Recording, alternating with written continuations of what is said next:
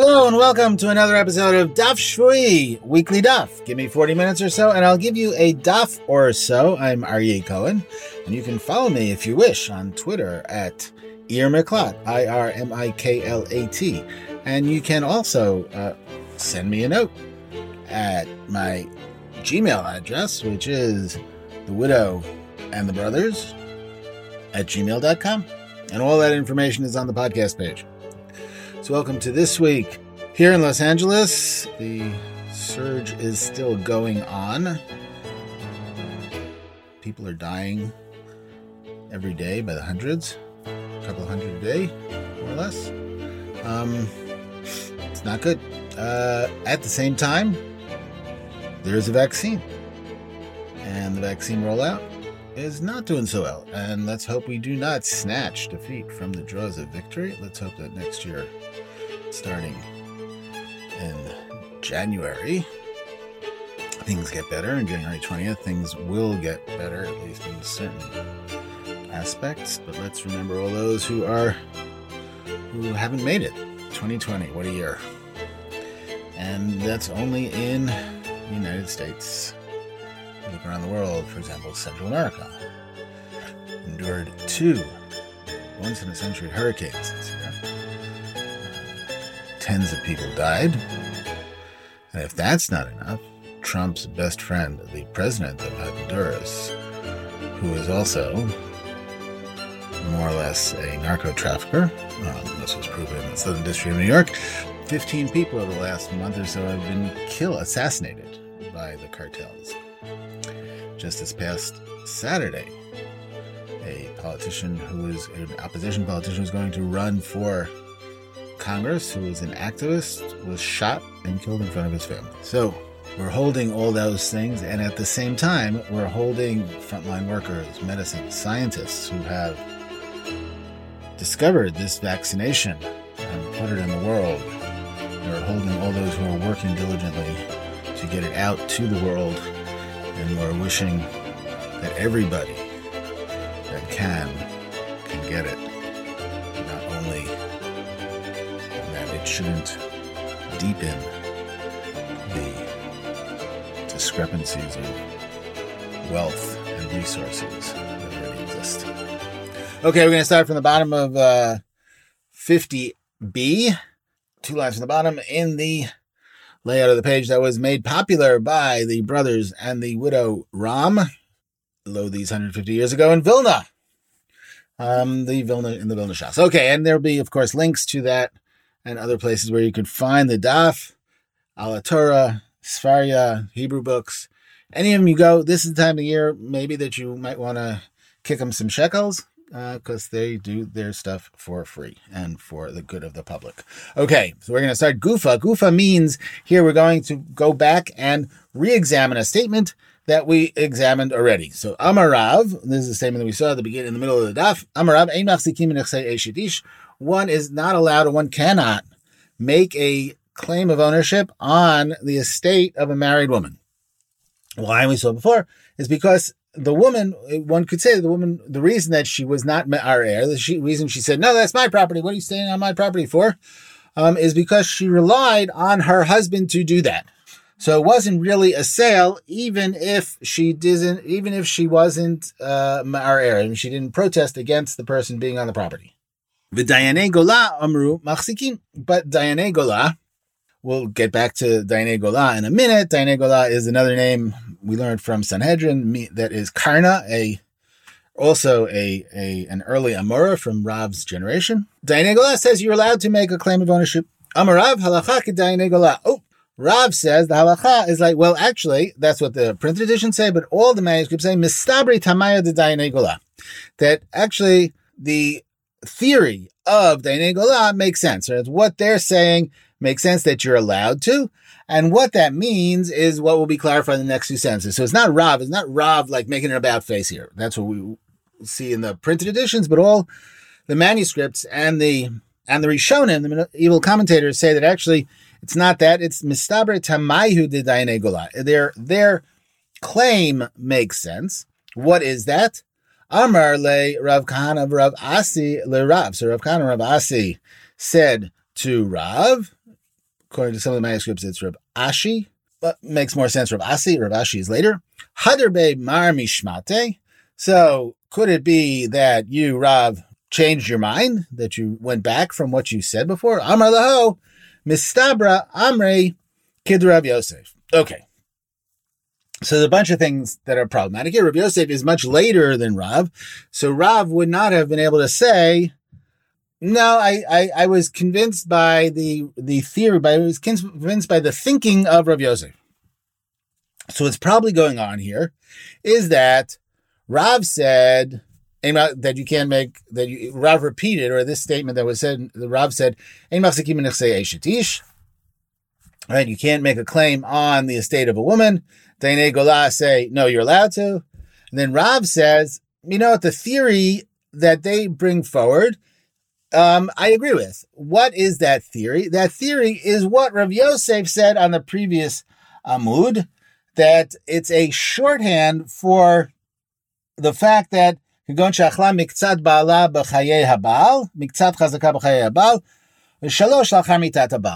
a shorthand for saying that we're talking about a case, Dafko, where somebody consumed the usufruct of the land for a while during the time that the husband was alive, and then continued after the time the husband was alive. So therefore, it's not actually Eishetish, right? In other words, not when he did the chazaka, it wasn't actually Eishetish, because most of the time the chazaka was after the husband died, and then the woman couldn't say, I relied on my husband to protest against this guy using my land. So therefore, in that case, I agree with Dayanei Golah. Okay, so that's what Rav is actually saying, and that's what the line Mistabra Amri Kid Rav Yosef is, and there too. The statement is, it's in some of the manuscripts, is Mistabri Taima de Dainei Golah Ki Rav Yosef, right? That it's actually the theory of the Dainei Golah was like Rav Yosef, who says that the buyer ate the usufructus for a year while the husband was still alive, and then continued afterwards. Okay, so who is this Dainei Golah? We said this comes from, we know from the Gemara in Sanhedrin, 17b, Dainei Golah Karna. There's a list of things there that, for example, Rabotena B'Bavel is Rav and Shmuel. What's interesting is that the Rashbam says Dainei Golah Shmuel B'Karna, B'Perak Rishon of Sanhedrin. That it's both Shmuel and Karna, as it says in the first parak of Sanhedrin. However, the first parak of Sanhedrin actually only lists Karna, and all the manuscripts there, none of the manuscripts there say anything aside from Karna, and it actually would be a problem because Rabotenu Sheba Golah is Rav and Shmuel. So unless Shmuel is playing for both teams, both Dayanei Golah and Rabotenu Sheba Bavel, Rashbam doesn't make sense. I didn't check the manuscript of the Rashbam. I am sorry, and we'll do penance for that. Okay, now the interesting. So since we happen to mention Karna, who's Dayanei Golah, now what does it mean that Karna is Dayanei Golah? Why are there these nicknames rather than naming the people directly? I don't have a good answer, but the Gemara seems to have noticed it and has this list of people, and like Acher and Acherim and Dainei Rabotenu Bavel, Dainei Golah, Rabotenu Sheberetz Yisrael. There are a whole bunch of different people there on Sanhedrin 17b. So if you ever run across it, you just go there and you can check out who they mean or who the Stam thinks that they mean. But the interesting thing is that, so there is an interesting thing that about Karna, right? So Shmuel Karna, and this could be why Rashbam thinks that Dainei Golah is actually Shmuel and Karna, because there's a story of the meeting of Rav and Karna. It's a story actually of both Shmuel and Karna, and most of the story is actually about Shmuel. So Shmuel and Karna have a yatfi agudid in the Har Malka. So Shmuel and Karna were sitting on the banks of the river Malka, right? The kingly river. Chazinu lamaya de kadalu v'achiri. So they saw that the water was rising up, and it was dark and muddy. Amarle Shmuel Karna. So Shmuel said to Karna, Gavra Rabba Ka'ati Mimarava. Must be an important person is coming from the west, meaning from the land of Israel. V'chayish b'ma'eh, and he has a problem with his stomach. V'kadalu maya la'akbule ape kameh, and the water is rising to greet him, right? To greet him. L'kabel panav. Zil tai le'akakane. Let's go, and we will look into his cask, or we will, in other words, let's find out how much Torah he knows. He's an important guy. We're important guys. Let's, throw down. Azal ashkechel Rav. So they went and they met Rav. They found Rav. Amarle, they said to him, Minayin she'ein kotvin tefillin ela gabe orbe mataras. They say to him, the first thing that you say to somebody who you've never met before, you ask him a question. How do you know that you write tefillin, that you can only write tefillin on the skin of a kosher animal? Amarlo dichtiv bilaman tiyeh torat Hashem beficha min hamutar beficha. Because he says that it says in Torah, in another pasuk, that in order that the Torah of God will be in your mouth, min hamutar beficha, and he learns that to say what is that God's word will be in your mouth from something that is permissible to put in your mouth. So in other words, it must be from the skin of a kosher animal. You didn't stop there. Minayin ledam shehu adam. How do you know that blood is red? Shne Emar, Vayiru Moav mineged et hamayim adumim kedam, because it says, and Moab, who's standing on the other side, saw the water which is red as blood. Minayin leme'ilah sheboto makom. How do you know the circumcision is actually in that place? Literally, meaning you circumcise the penis. Shne Emar kan orlato, v'ne'emar lahalan orlato, because it says orla. It says the uncircumcised.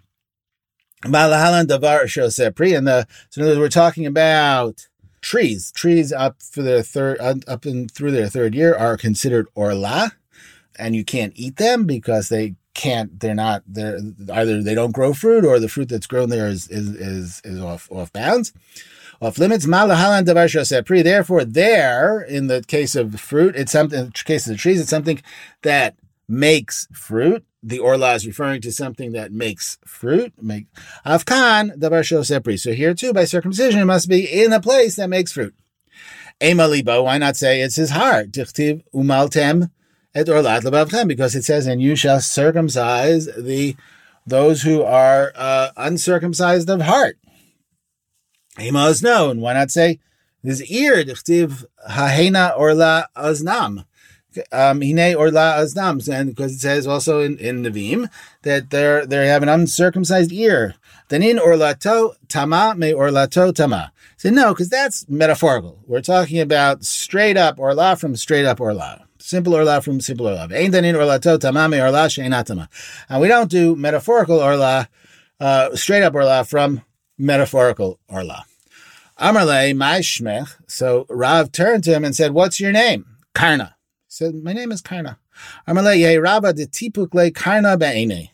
And he says it should be the will. In other words, he's giving him a somewhat blessing. It should be the will that the Karen should come out of your eyes. That you should either have a ray of sunshine in your eye, or you should take the thing out of your eye. It's not clear whether it's supposed to. It looks like it's Yehei Rabba. It looks like it's a bracha, but it could be an ironic bracha. It could say that, what are you kind of messing around with me for? Or that it could be like a Karen or Karan or Panav, like with Moshe, that it is a straight up bracha, that like the rays of God. L'sof Aile Shmuel lebeite. In the end, Shmuel came up to his house. Ochle Nahama deshare v'kasa deharsana. And he gave him to eat. He gave him, he gave him bread made out of barley, and fish. La'ashke shichra, and he gave him wine to drink, or alcoholic beverage to drink. V'la achvile beita kiseh, and he didn't show him the bathroom. Yechi dilishtalshel, so that his stomach should all get messed up. Layit Rav Amar, and Rav cursed him and said, Mandamit saran, la'luk melei b'nei. A person who makes other people feel pain, he should not have children. And apparently, and that's what it was, and Shmuel didn't have children. So the question is, a lot of the especially the Achronim, and the Rishonim also, the Ramban, the Rashba, and the Marshal later on, are all trying to figure out how to make the story into a good story, and not just a story of two rabbis who throw down with another rabbi who's coming into their territory, and then they go back and forth and they say nasty things to each other. So we know from other places in Shas that Shmuel was a doctor of sorts, a rofei. And so they're saying that when the water came up and it was darkened or it was dirty, Shmuel thought, Rav probably drank this water, and therefore he had problems with his stomach. And when Shmuel went to him in order to make his stomach mishtalshel, to mess it up, or in modern Hebrew, shilshul is diarrhea, but to kind of, here it means like to make his stomach, loosen his stomach, something, make him feel better. It was in order to heal him. Okay, but that's the initial meaning of Rav and Shmuel and Karna. And that's how Karna and Karna becomes Dayanei Golah in Sanhedrin. What does this have to do with our sugya? Absolutely nothing, but it has to do with Karna and Hafochba, Bafochba, Dekulaba. Just turn it over, and sometimes you get cool stories. Okay, we continue. V'lo le'isha b'nechsei ba'ala. So we go back to the Mishnah, where the next line in the Mishnah is that a woman cannot make a chazakah on the estate of her husband. Right? Just like we just got through the line that said a man cannot make a claim for a chazakah, for ownership on the estate of his wife, the land that she brings into the marriage that's hers. And same thing, a woman cannot make a claim on the land that belongs to the husband, because, as the Gemara will say in a minute, she what's the claim? She's going to say, you ate the usufructus? Yeah, of course you ate the usufructus, because that's your right to that in the marriage. Pshita, right? So the Gemara asks, Pshita, that's obvious. Came into itla mezone udekachla. Since he is required to support her, to give her food, so that's what she ate. She ate that support. So she literally ate the usufructus because that was her right, and that can be then a proof that she has chazakah, that 3 years. Look, I ate 3 years. Of course you ate 3 years. You had a right for that. That was the ketubah. That wasn't acquiring the land. That was your ketubah. That was the conditions of the marriage. La, tzricha. No. We need it because we're talking about the yiched la'ara achriti lemizona, because we're talking about a case where there was he had set aside a different piece of land to support her. Said, okay, you're the conditions written in the marriage, the obligation of mizonot, of food, comes from this piece of land. And then she was eating on another piece of land. Haraya yesh. Let's say she has a contract on the land. In that case, is she allowed to make a claim of ownership? No.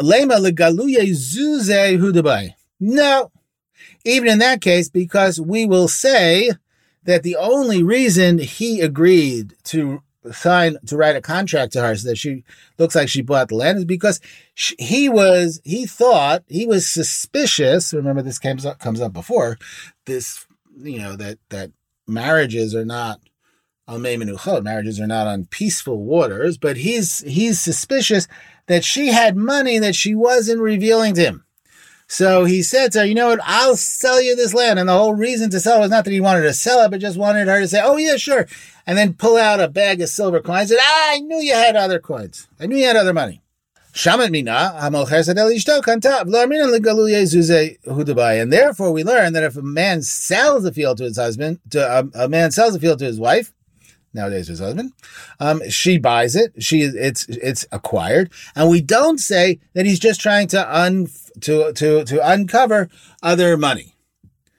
Lo, ema haraya yesh b'shtar matana. So what about? So there we say that. So in the Mishnah it says that a man's allowed to sell field to his wife. What about? So why don't we just say that that's talking about a case where she has a proof, meaning a shtar, a deed? No, we're talking about a shtar matana. That's not a sale, but rather a gift, that a man gifts his wife the field, and then she is koneh.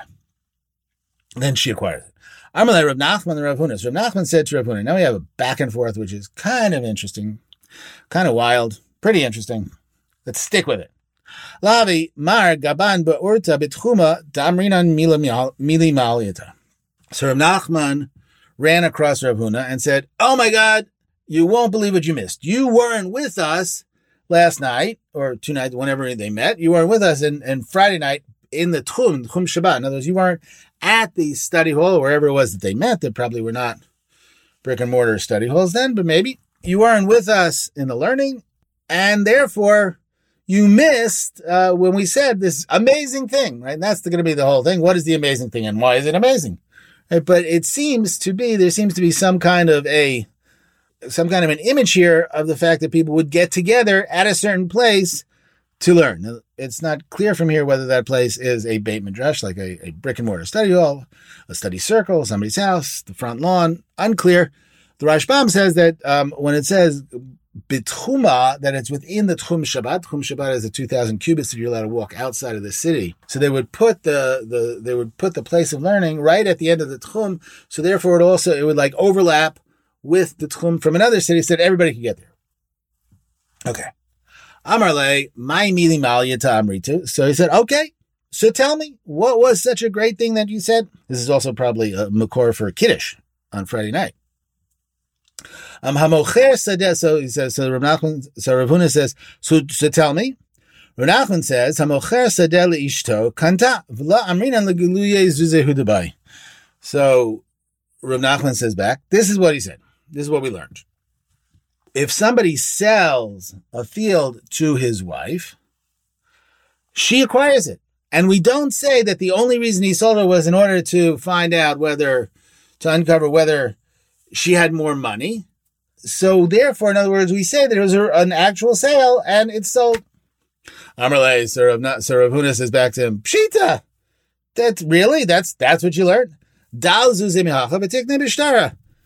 Just get rid of the money. She could just buy it straight up with a star. She doesn't. So therefore, if she buys it straight up with a star, with a contract, you don't have this whole thing of uncovering more money because there's no money to uncover. It's just she bought it she could acquire it with a deed. Milo tznan nechasim sheish nehem achrayut niknim b'kesef b'shtara chazakah. Didn't we learn from the Mishnah and Kiddushin that land which has responsibility on it, in other words, land on which the seller is responsible if there is some other lien on the land. We went through a bunch of sugiyot a little while ago over that. Niknin b'kesef b'shtara chazakah. This land is acquired by money, by deed, and by usufruct. So therefore, what's the big deal that you learned that she could buy it if she makes a chazaka, then if she acquires it, he sells it to her and she acquires it, that we say it's an actual acquisition. Of course it is, and we don't need money for it. Amarle. So Rav Nachman answers back, V'lo itmar Allah amar Shmuel lo shanu ela b'shtar matana v'shtar mecher lo kana ad she'itein lo dameh. So what he said, but doesn't in the Gemara doesn't Shmuel say that halacha is only talking about a shtar matana, a gift document, and not a sales document, not a deed of sale, but a deed of gifting. And with a deed of gifting, it's not acquired until there's in the masculine, because they were talking about just a regular sale. With a deed of gift, with a deed of sale, lo kana ad she'itein lo dameh, until she gets her, until he gives her the money, or one guy gives the other guy, the buyer gives the seller the money. V'lav motiv Rav Hamnuna, but then Rav Huna replies to this. V'lav motiv Rav Hamnuna b'shtar ketzad, and does not Rav Hamnuna answer back to Shmuel? What does it mean b'shtar? Katav lo al niyar al cheres afal pi she'ein bo shaver pruta sadai mechura lach sadai knuya lach harei zeh mechura u knuya. So didn't Rav Hamnuna answer back that with a shtar, what does it mean to have a document? And it says that he writes on either paper or a shard that even if it's not worth a penny, my field is sold to you, my field is acquired to you, or netunalach is another tunalach, which actually makes a little more sense. But kniyalach is the same thing. In other words, acquired to you or given to you as a present. So therefore, it is either sold or acquired. Therefore, it looks like it's not specifically a shtar mecher. It's not specifically a deed of sale, but also a deed, not only a deed of gifting, but also a deed of sale.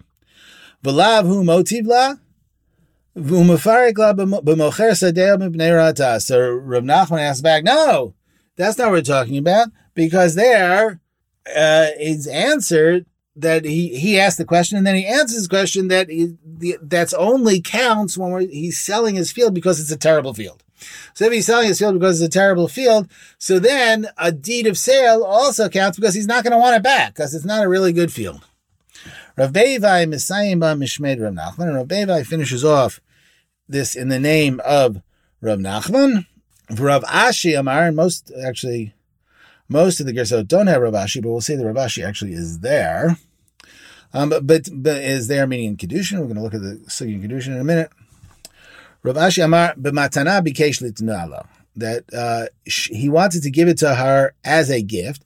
V'lama katav lo b'lashon mecher kedei liyapot kocho. So this is an alternative way. That why did he write it as a deed?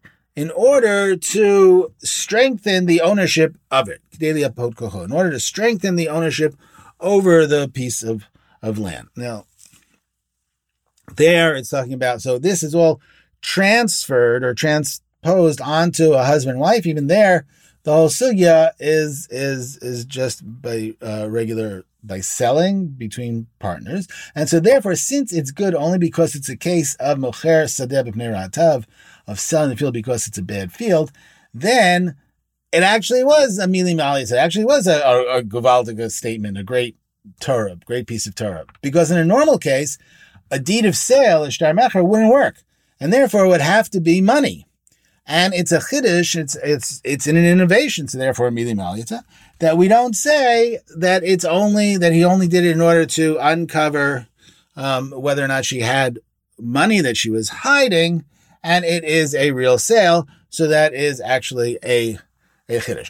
This week's podcast is brought to you by OAJ Old Ashkenazi Jewish Guys Gym. 2 schwitzers, no weights. Ever get that feeling that you should exercise more? Followed by a stronger feeling that getting up from the couch could actually be dangerous? Well, we're the place for you, OAJ.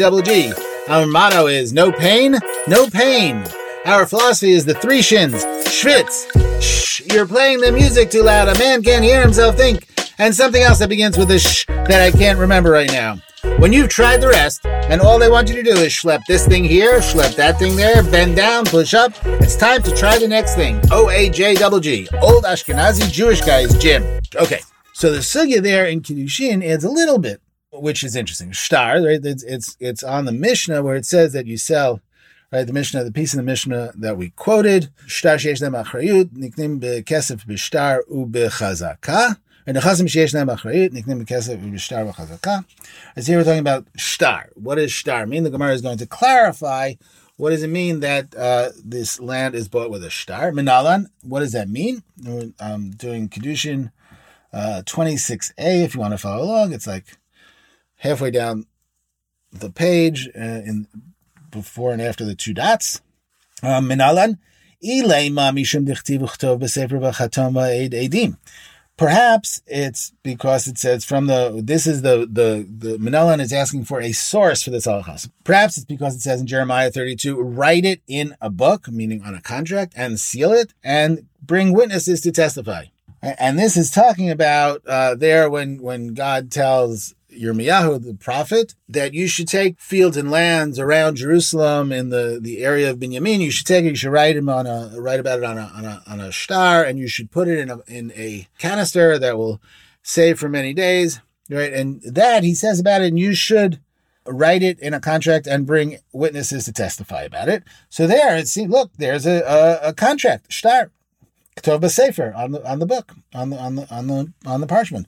V'amred shtar raya ba'almahu. So therefore, from there you say that shtar kaja is just a witness, just a testimony, right? It's a shtar raya. It's not actually the contract is not doing the acquisition. It's just testifying to the acquisition, right? It's just testifying to the acquisition. So that's not this kind of shtar that we're talking about here. It seems ela mehacha, but rather from the beginning of that chapter, rekachet sefer hamikneh, and I took the Sefer HaMikneh, which literally the scroll of acquisition. right? The scroll of the acquisition that Jeremiah bought. This is stuff that Jeremiah bought from his uncle, Hanamel, the king, and he wrote it down he wrote it a contract to buy it. Amar Shmuel, lo shano ela b'shtar matanav b'mecher lo kanad shitein lo damim. So Shmuel says that when we say shtar, a contract, that's only talking about a gift contract, but a sales contract you doesn't acquire until the money is given. Meitiv Rav Hamnuna asks, b'shtar Ketzad, what does it mean with a contract?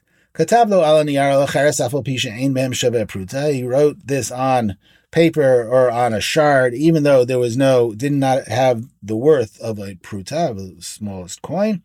Sadai mechuralach, sadai netunalach, hareza mechura netuna. My field is sold to you, my field is given to you as a present. Behold, it is sold or given. Who motiv lav umafarik? So that's the question. So how could you say that it's not a mecher? How could you, Shmuel, say that a deed of sale does not work? Because here it says that a deed of sale does work. Who motiv lav umafarik? So he asked the question and then he answers his own question. But mocher sadeh mipnei rata. That's only in a case of selling the field because it's a really bad field, and then he's not worried about returning it. So it's okay with a shtar. Rav Ashi amar b'matana bikesh litznah lo. That he wanted to give it to him as a present. And why? So why does he give it to him? Why did he write it to him in the language of sale? In order to strengthen his hand in the future so that there's no question of his ownership. Okay, so that's the original sugya. And then that sugya is transposed here and brought into our sugya to talk about a man and a wife buying and selling from each other. And that's why we have here, and you can tell that the Gemara knows that other sugya.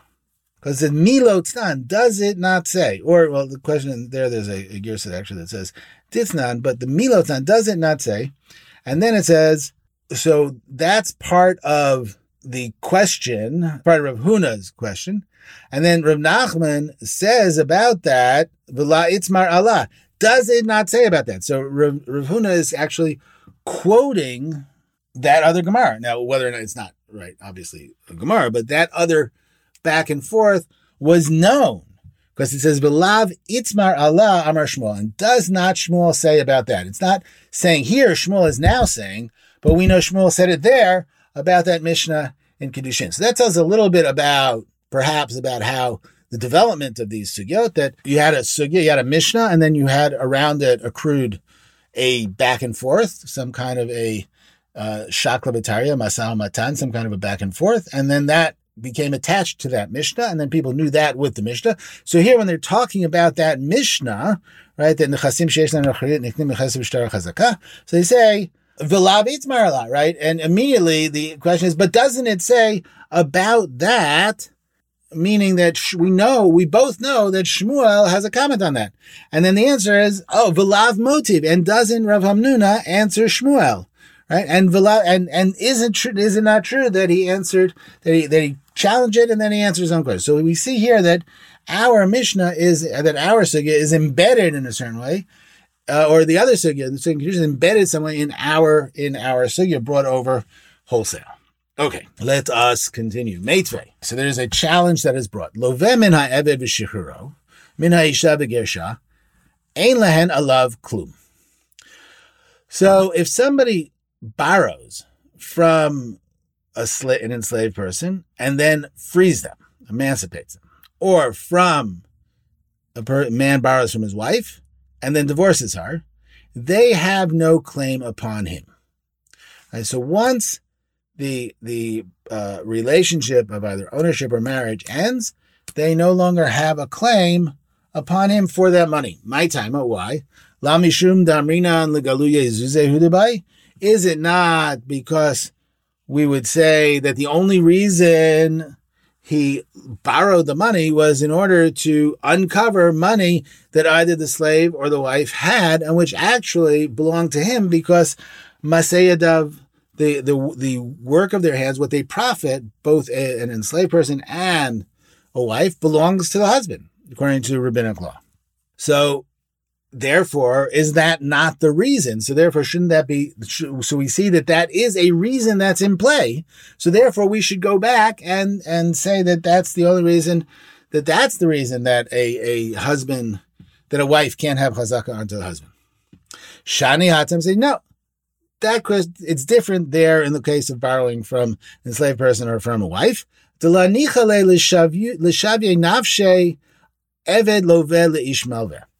no, because a person does not want to be considered as a borrower because of this verse in Mishlei, in Proverbs. A borrower is enslaved to the lender. So a borrower is a slave to the lender. So a person doesn't know. It's ironic here because we're talking about an actual slave.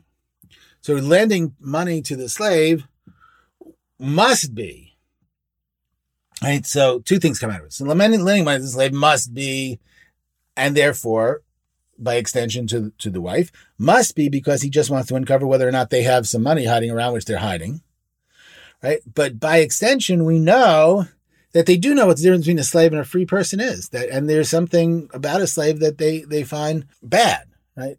Because a person does not want to become a slave. At the same time that they're in a slave culture, that there are enslaved people. All right. Now, this phrase, just as an aside, when we were back in the first chapter, and we also, when we had the interview with Alyssa Gray, we talked about it.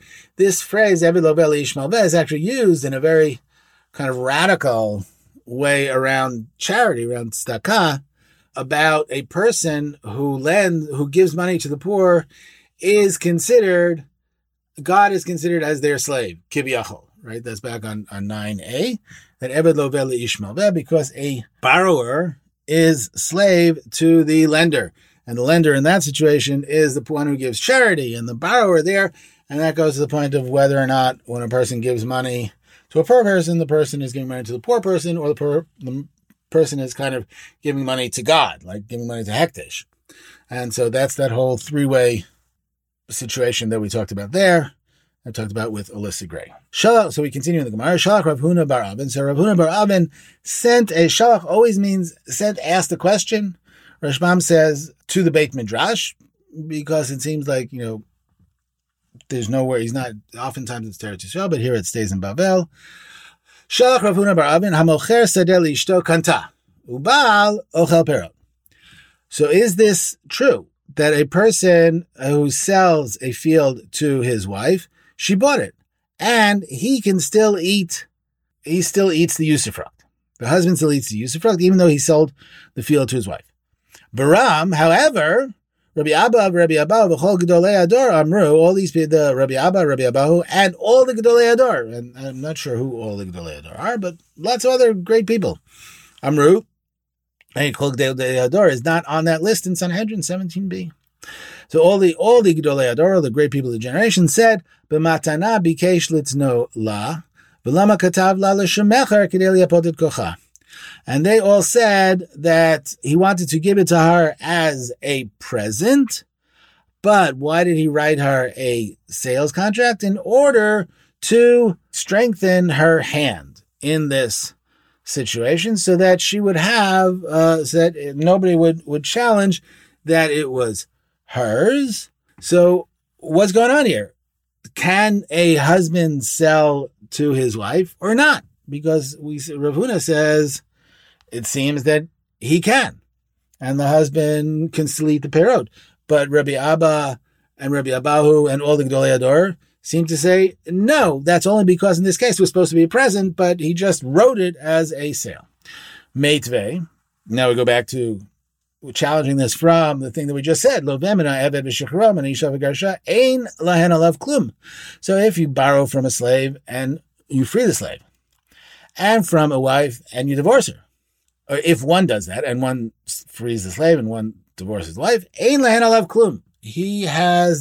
They have no claim upon him at all.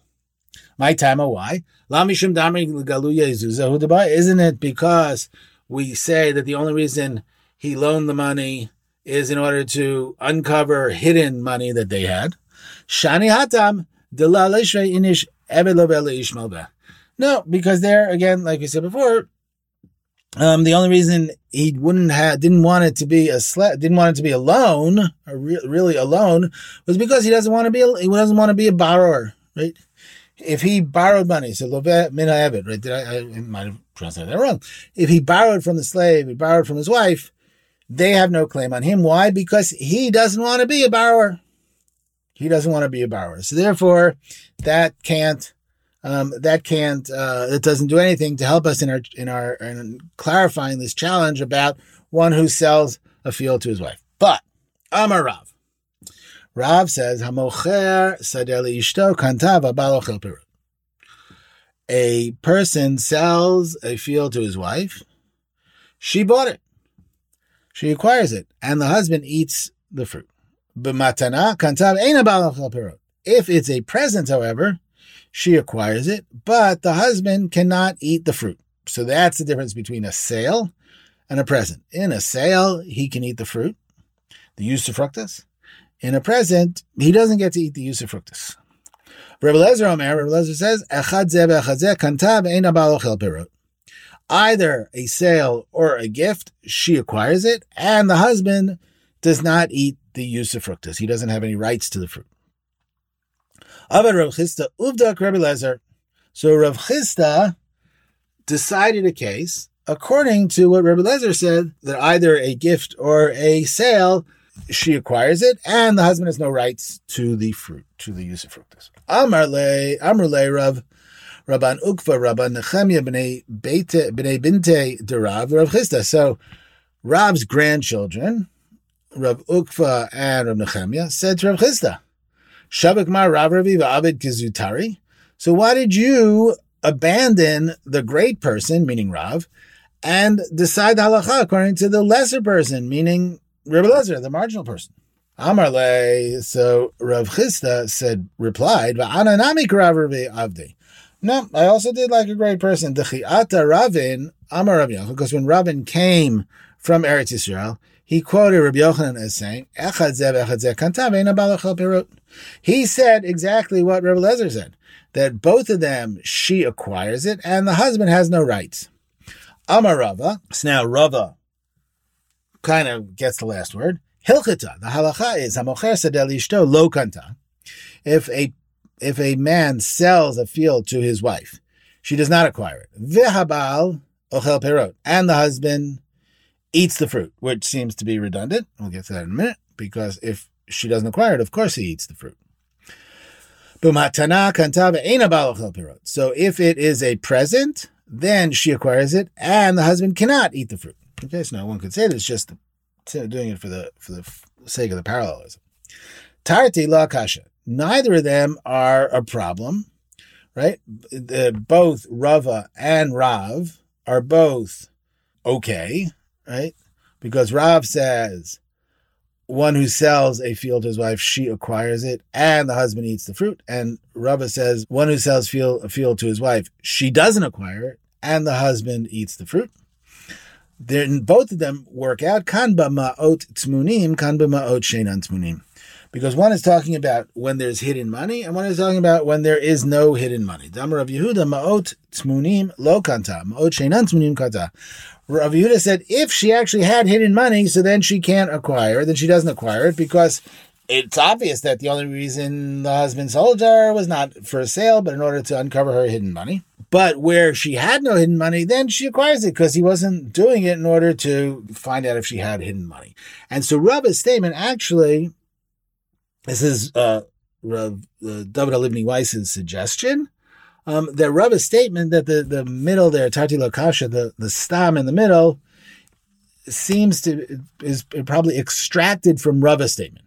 The Rava's statement originally was Hamocher sadeh li'ishto b'ma'ot tmunim lo kanta v'bal ochel pirut.